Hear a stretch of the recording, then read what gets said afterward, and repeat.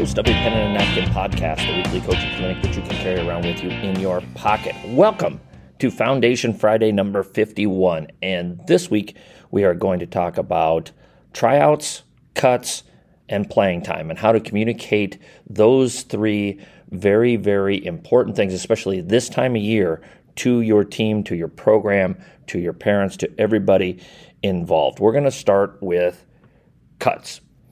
Cuts are difficult. There's 3 terrible days in a coach's calendar that pretty much every coach despises. Inventory handout day, where you hand out all the uniforms and gear and all that other fun stuff. The day you have to take all of that back in, and the day that you would have to cut kids, because none of us really want to cut players off of our team or off of our program. But if you are going to have a good program, especially at a bigger school, cuts are a necessary evil.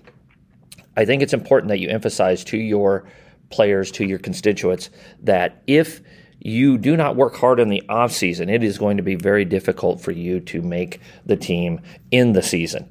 Now, if you have an exceptional athlete who is just another level above, or here's this stud football player or volleyball player, and they're not going to, that's their primary sport, but they're coming in and you know that they can contribute, there's always exceptions to the rules. But I think overall as a program, you need to emphasize that attendance in the summer and working on your game in the off season is going to be necessary for those players to be successful.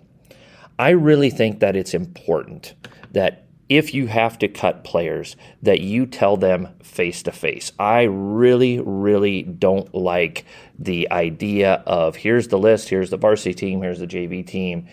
You are potentially really throwing a pretty tough psychological blow to a young person. And I think you owe it to that person. If you're going to be the adult in the situation, that you talk with that kid and you sit down with them and you say, hey, Jimmy or Susie, here's the reason why we are not going to be able to keep you on the roster this year. I think that that's part of your responsibility, is to show young people how to handle tough conversations. And that's a tough conversation to have with a young person. So I encourage you that if you do have to cut players, that you do it face to face. I think it's important that you emphasize, as we start to talk about molding the team, you emphasize to your team that, and to the program, that if you cannot handle the potential role that you have, we are going to take the less physically gifted player that's going to know, accept, embrace, and excel at their role better than that player would. Here's a Don Meyer quote: if you ask me to make a decision between you and the program, you've already given me my answer. And that is so vitally important, because the kids that you're going to cut are the kids that are going to be on the situation where do we keep them, do we not keep them? Those are the kids that are probably not going to see a lot of playing time during the season. So do you want an unhappy player that could potentially turn your chemistry upside down?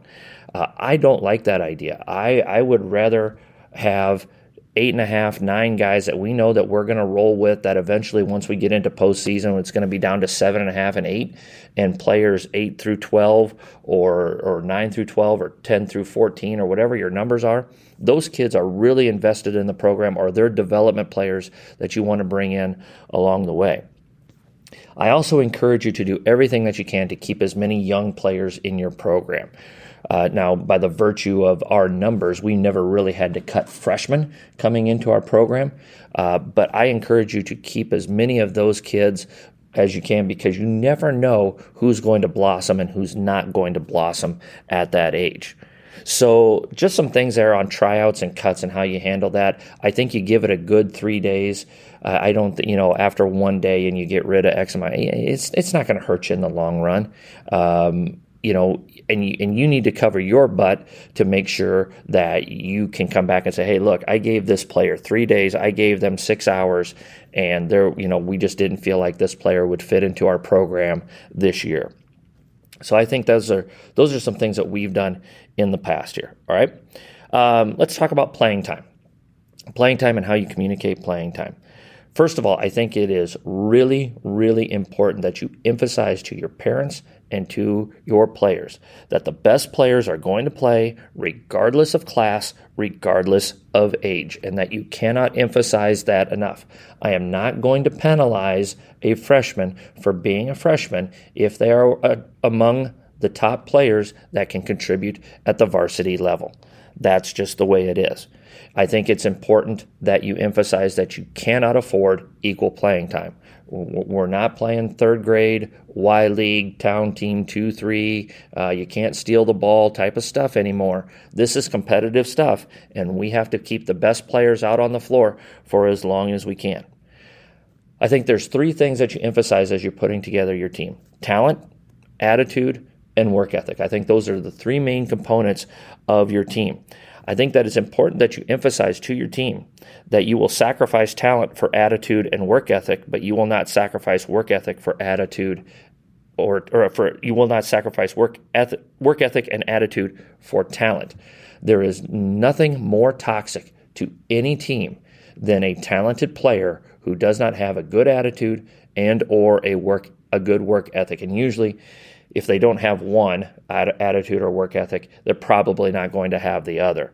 So that is very, very difficult to negotiate. And I've been through that situation a couple of times where we've probably given into the talent more than we should have. And that's the great thing. We all think we can change somebody. The older I've gotten, the more I've gotten to the great Greg Popovich philosophy of, look, get over yourself. We're not here to pander to you. You're here to come here and work hard and do your job, and I'm not going to spend a bunch of time trying to get you to work hard. That should be something that you should do. Practice is where playing time is decided. It's not in games, it's in practice.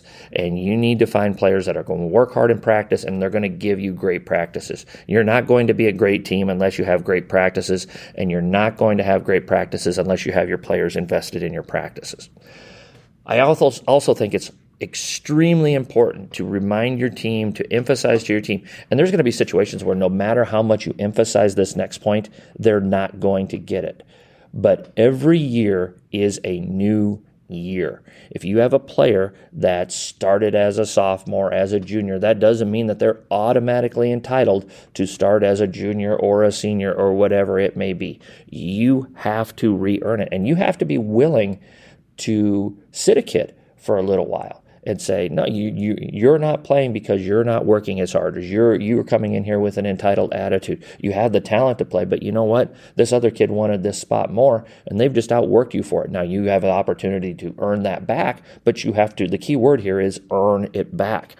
And so I think that it is so important that you emphasize that every year is a new year.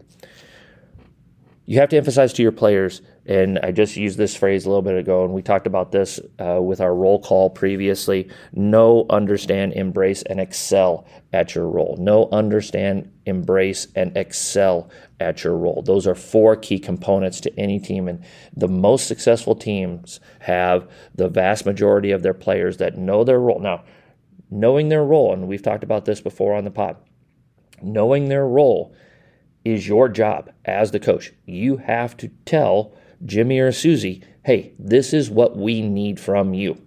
This is what we need from you. Boom, A, B, C, D. Can you do this for us? All right. Now, after that, it's up for them to understand that, to embrace it, and to excel at it. Then it's on the players. But before they can do that, you have to let them know what their role is, and you have to communicate that. You also have to emphasize this, and this is more to your parents, this next point. You have to put together the best team that you possibly can. And a lot of times you'll have parents that will say, hey, well, Jimmy could do the same thing that Barry's doing out there. Well, yeah, he probably can, but Barry does this and this and this and this better than Jimmy can in this one particular skill set. That's why Barry's playing more than Jimmy. And you have to, and Tom Taverdi, the coach at Seward High School here in Nebraska, gave me this point a long time ago, and it's something I've always used. If you're running a business, you would have to have you would want to have the most well-rounded employees in your business and the best staff that you would want to have for your business, correct? Because your business is about making money, and you have to have a staff that works together and collaborates together in the best way possible. It's the same thing with the basketball team. Our business is wins and losses, and we've got to put together the best staff that we can. So parents need to understand that. And then the last thing, and this is kind of a tough one as well, especially with the explosion of AAU, and this is something I've seen more and more often. Back, I'm 47 years old, so in the 80s into the 90s, you had players that, when I'm a freshman, I'm on the freshman team. When I'm a sophomore, I'm on the sophomore team or the JV team, and I start playing varsity my junior and senior year. Now you have players who will say, well, I'm a freshman, I should be on JV because I play on this team or do this or do that, or this is where I feel like I should belong. And I really feel like maybe I should get a varsity uniform. Okay, well, here's the deal. If you're a freshman player and you're on the freshman team and you should feel like that you should be on the JV team, I would tell that player, are you dominating at the freshman level? Are you just no doubt the best player on the freshman team, night in and night out, practices and games? And along with that, is your team doing well? And if they can't answer that with a positive, then you say, okay, then you're at where you should be at. Same thing with a sophomore kid or a freshman kid that's on JV, and they're saying they should be playing varsity minutes. Okay, what are you doing at the JV level? Are you dominating at the level that you're at? If you're not, then no, then you can't play at the varsity level yet because you're not even dominating at the JV level. That would put me in a situation that says I need to play this kid at the varsity level. So I think those are conversations that you need to have with players here in the next few weeks as those playing time and those minutes and those roles. We will have players that get disgruntled with those roles that they may have and that they're not happy with it. And those are ways that you can combat that when you haven't made those moves and those players are not at where they would like to be at. So tryouts, cuts, and playing time, Foundation Friday number 51. Thanks for listening. Obviously, if you're listening, you're on SoundCloud or iTunes. Like, rate, review, give us 5 stars. Email me if you have any questions, comments, suggestions, or ideas, apenandanapkin@gmail.com. Follow us on Twitter, A Pen and a Napkin. We try to put out daily coaching tidbits on the Twitter handle there, and we try to put out some stuff from a daily coach. Do a lot of copy and paste, but I always cite the daily coach. That's a great Twitter follow as well. Ttroops.com, another great follow there. So go to ttroops.com/APAAN, A Pen and a Napkin, for a subscription at Ttroops. All right. So coaches, let's pray for peace. Let's stay safe, and let's be sure to hone our craft one day at a time.